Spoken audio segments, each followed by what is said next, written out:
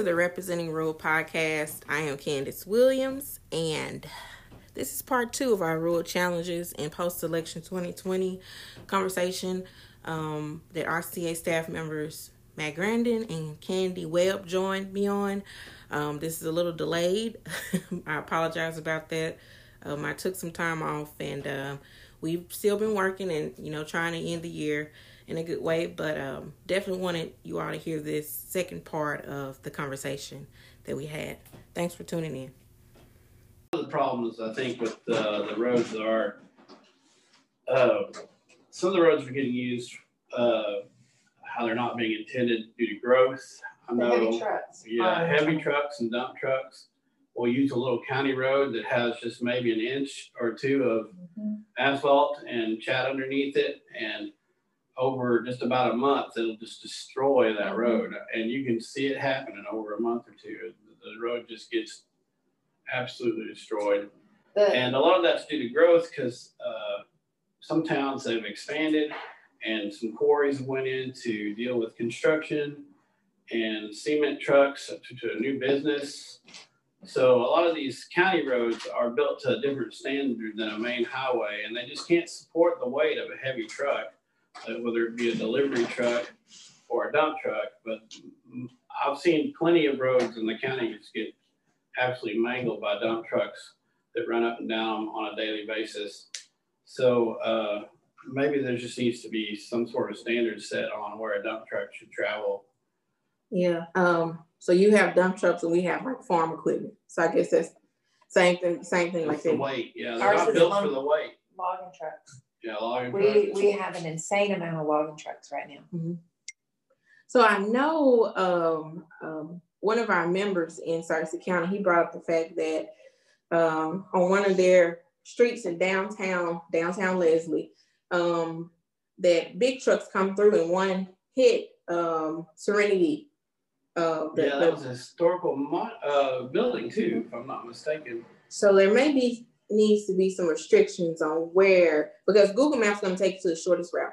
So apparently going through Leslie is a shorter route coming from another part of the county or another county, and it's not safe for big trucks to go through that part of that downtown or any probably rural downtown area. I know I think there's 2 towing companies that make their living in Mountain Judy, Arkansas. There's a section of 123. It says before you even turn onto it, says no big trucks because the switchbacks are so tight you can't pull a trailer up the hill. Mm-hmm. But every year they pull how many trucks off that hill, these big records. They'll have to get up there in tandem and work those trucks back down the hill because they've wedged themselves up on the side of that road and can't get off of it. It's up there by Sam's Throne. It's between Sam's Throne and Mountain Judy. And I'm sure everybody that's ever been up there knows what I'm talking about. But they make their living fixing that problem. So I don't know if there's any better way you can do it or not. This is an awful wild question, but is there not a way that Google Maps or whatever map service, a universal map rule that historic downtowns, avoid, a message on there that trucks can? Because I know if you're paying attention to your map, you're not paying attention to the signs. Right. So they probably aren't even seeing the signs. A lot of the map services now have the posted speed limits on their actual screen. Yeah, I have that too, but I don't know if it was a way to, you're saying like to integrate like an alert to say, hey, this may be somewhere you don't need to go if you're large trucks not allowed or whatever. I wonder how you could go about doing it. I've never seen any of those. I've seen a road hazard alert and speed maybe trap we alert. Maybe we could add it to their hazard system. Maybe so.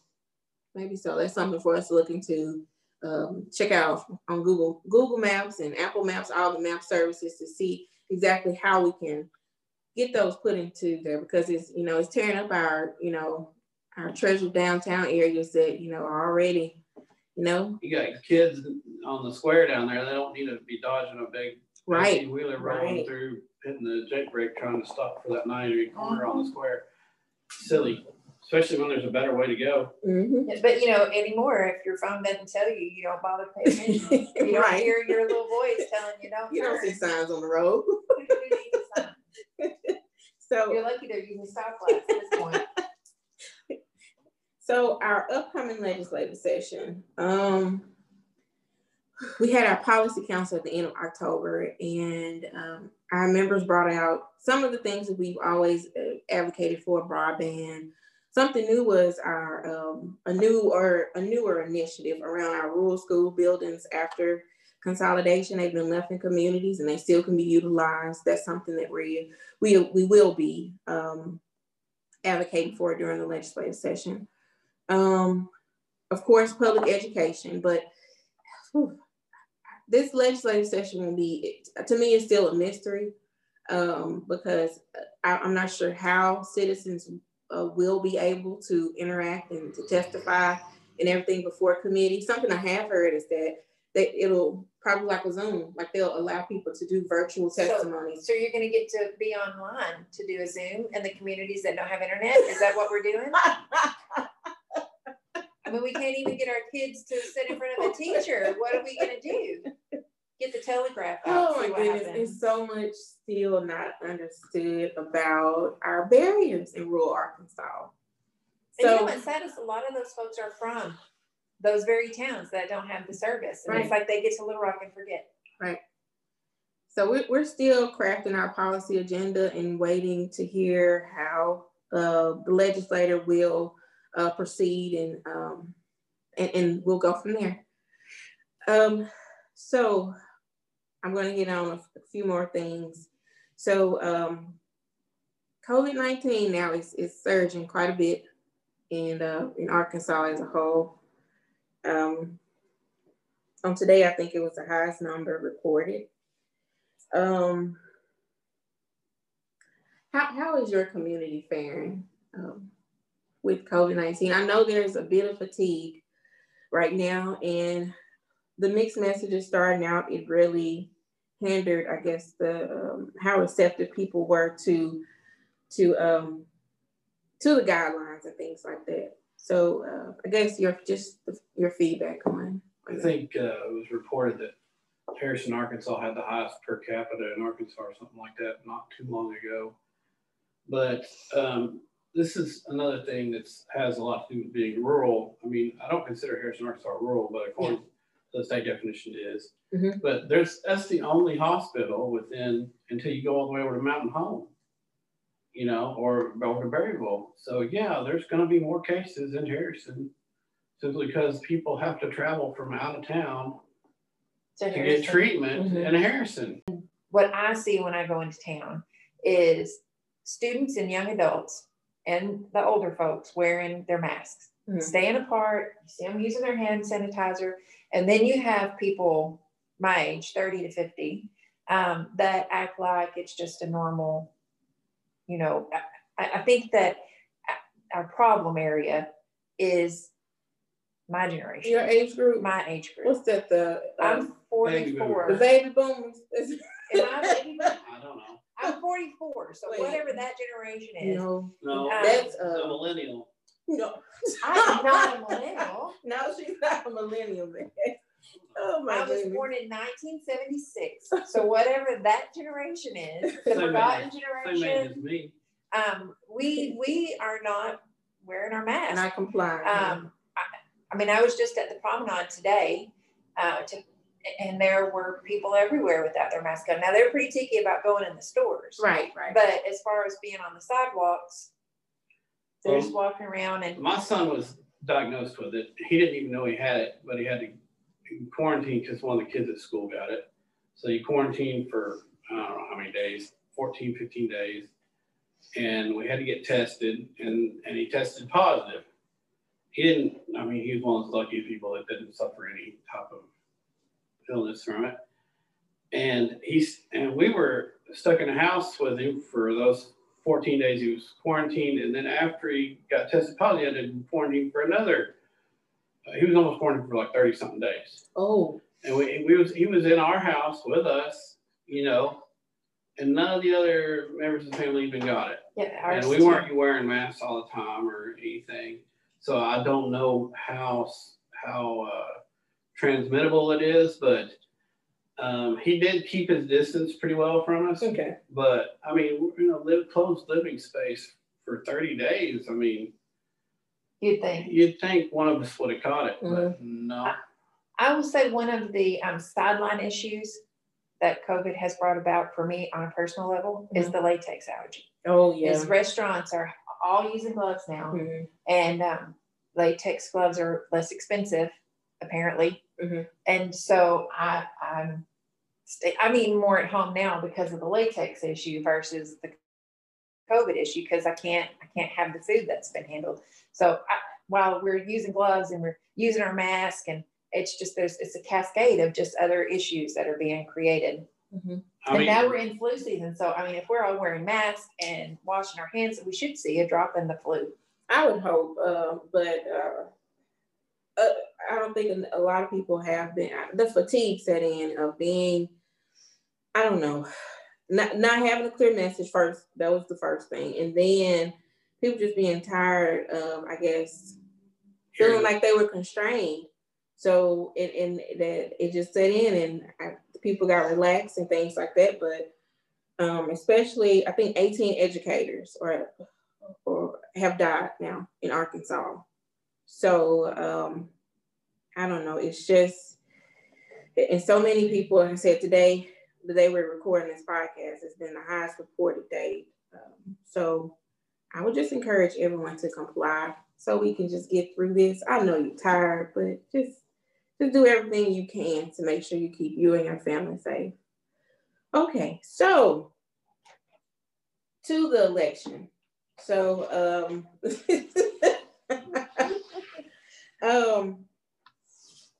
where do we start? So the Electoral College meets December the 14th, December the 14th, and that's when they officially, decide on who's the president. But as of now, it does look like Joe Biden will be the president of the United States. I know there are some things in court, and there will be some recounts done or are being done now. So a lot of attention was put on that presidential race. And I know, especially in Arkansas, or my experience, what I've seen, I worked the polls on election day, and I talked to people throughout rural Arkansas leading up to it. And there was not enough attention put on the down ballot, on the people that we elected to Congress, on even our ballot issues. So just your take on post-election, either your community or the communities that you work with. This was the first time I actually felt like, why bother voting? I was pretty disgusted with the process. But then I got there and I looked at all the local initiatives and our local representatives that were running, and I left the voting booth thinking, I'm glad I went and voted. I'm glad you did too. Because there are things still to be decided, things that will make an immediate difference. In our community, in our state, that we have a say in. I know a lot of people, if you're a Democrat, thought, well, my vote doesn't count, so why go vote? No, your vote counts. It might not count in the presidential election this year, but it sure as heck counts in your local elections and as far as your representatives. You mean Arkansas being a red state? A red state. Yeah, a lot of people said, well, why'd you even vote? I normally vote as a Republican, but I'm more of an independent than anything. And I just thought, you know what? When I showed up and I sat there and I read through the local issues and everything we got voted on, I left there feeling, you know what? I'm glad I showed up, and I'm glad I had a say in that process, because there were some important issues that dealt more directly with me and my life than the presidential election. I'm glad you said that. I think one of the things I want to really focus on with our youth, especially, is to help them understand how important they are to their local elections, their local governments. Because we put entirely too much power in the hands of the president. We put entirely too much attention on those election processes and completely ignore the fact that Dermont had how many women on their ticket this year? Right. I mean, yeah, there were a lot of women. there were a lot of yeah. women that ran, and I mean, Yeah. I only knew because I have youth there. Mhm. Well, that should have been a big deal. Right. Everybody, all of our RCA member communities, Mhm. that we are stepping up and moving forward and doing so on a very local level. And it is unfortunate that a lot of our kids right now that I'm finding don't even know whether they're incorporated. They don't know Yep. who their council members are. Mhm. Some of them, the only reason they know is because their mama makes them go because she sits on the council, and they don't know what they do. I mean, I don't. That to me is just such a disservice that they don't have any idea even what we do on a state level. Right. There's definitely a disproportionate amount of reporting going to the presidential election. Yes, the president is an important office and a lot of times a decision-making office, but you know, a lot of the life-changing and situation-changing decisions get made at lower levels, and influence there is much more important, especially in your local government. Because you know what, the president doesn't know your name. But you know that the kids that I got to work with, the only office they knew anything about was Trump versus Biden. Oh, that was it. Wow. And we had a whole down ballot of people and issues. Thankfully, they were voting this year. Yeah. So we're gonna work on that. Yeah. So next time when they get a chance to be at the polls, and some of them that'll be next year, they will know to look. I know the presidential race won't be an issue, but they'll know to look for what's important to them in their community. It's not just about what's happening in Washington. So I'm especially excited about the work that you're doing with our youth network to make sure that they, you know, are informed citizens and voters when their time comes. So moving forward, do you want to speak a little bit about things you have planned for our youth network around civic engagement? And so I am working my way through the communities. I have some study packs that we're going to be doing that really focuses on, and we are starting at the national level because that's our most recent event, and then working our way down very quickly to the local level, just really focused on civics, understanding the terms that come along with our legislative processes, the laws, the just in general what we are and what we mean to our government. I want them to understand that our elected officials are in service to us, that we are to hold them accountable. If you choose to be an elected official, what your job is, it's not about what you want to do, but what about what your constituents want you to do. Right. And I look forward to working with the adults that are taking leadership in those communities, because a lot of those adults ran for office this year. Yeah. So they have a very personal experience to share with kids. And I'll be excited when we can actually have communities come together, those groups come together and talk about their experiences. And I would love to hear the North Central experience versus the Delta experience. Right. So, right. Such a small state, but so it's so diverse. Yes. Every region is different. Yep. It was a great experience for me. I mean, like I said, I left the ballot booth walking out to my truck thinking I was glad to be an American, glad to actually participate in the voting process. Whereas I walked in there kind of indifferent about the whole thing because I was focusing too much on the presidential election. And quite honestly, I didn't have a candidate I preferred in that election to begin with. So it was almost a let me see where I stand. I think I spent too much time watching the news about it and not paying enough attention to our local issues. And it was a lesson that I'm trying to take to heart in the next election. So definitely pay attention to what's going on in our state. Well, thank you all for this conversation around the rural challenges that we still have post-election 2020 and things that we plan on doing to continue to advocate for our rural communities. It's been a pleasure. Thank you. We appreciate you. Thank you. Thanks.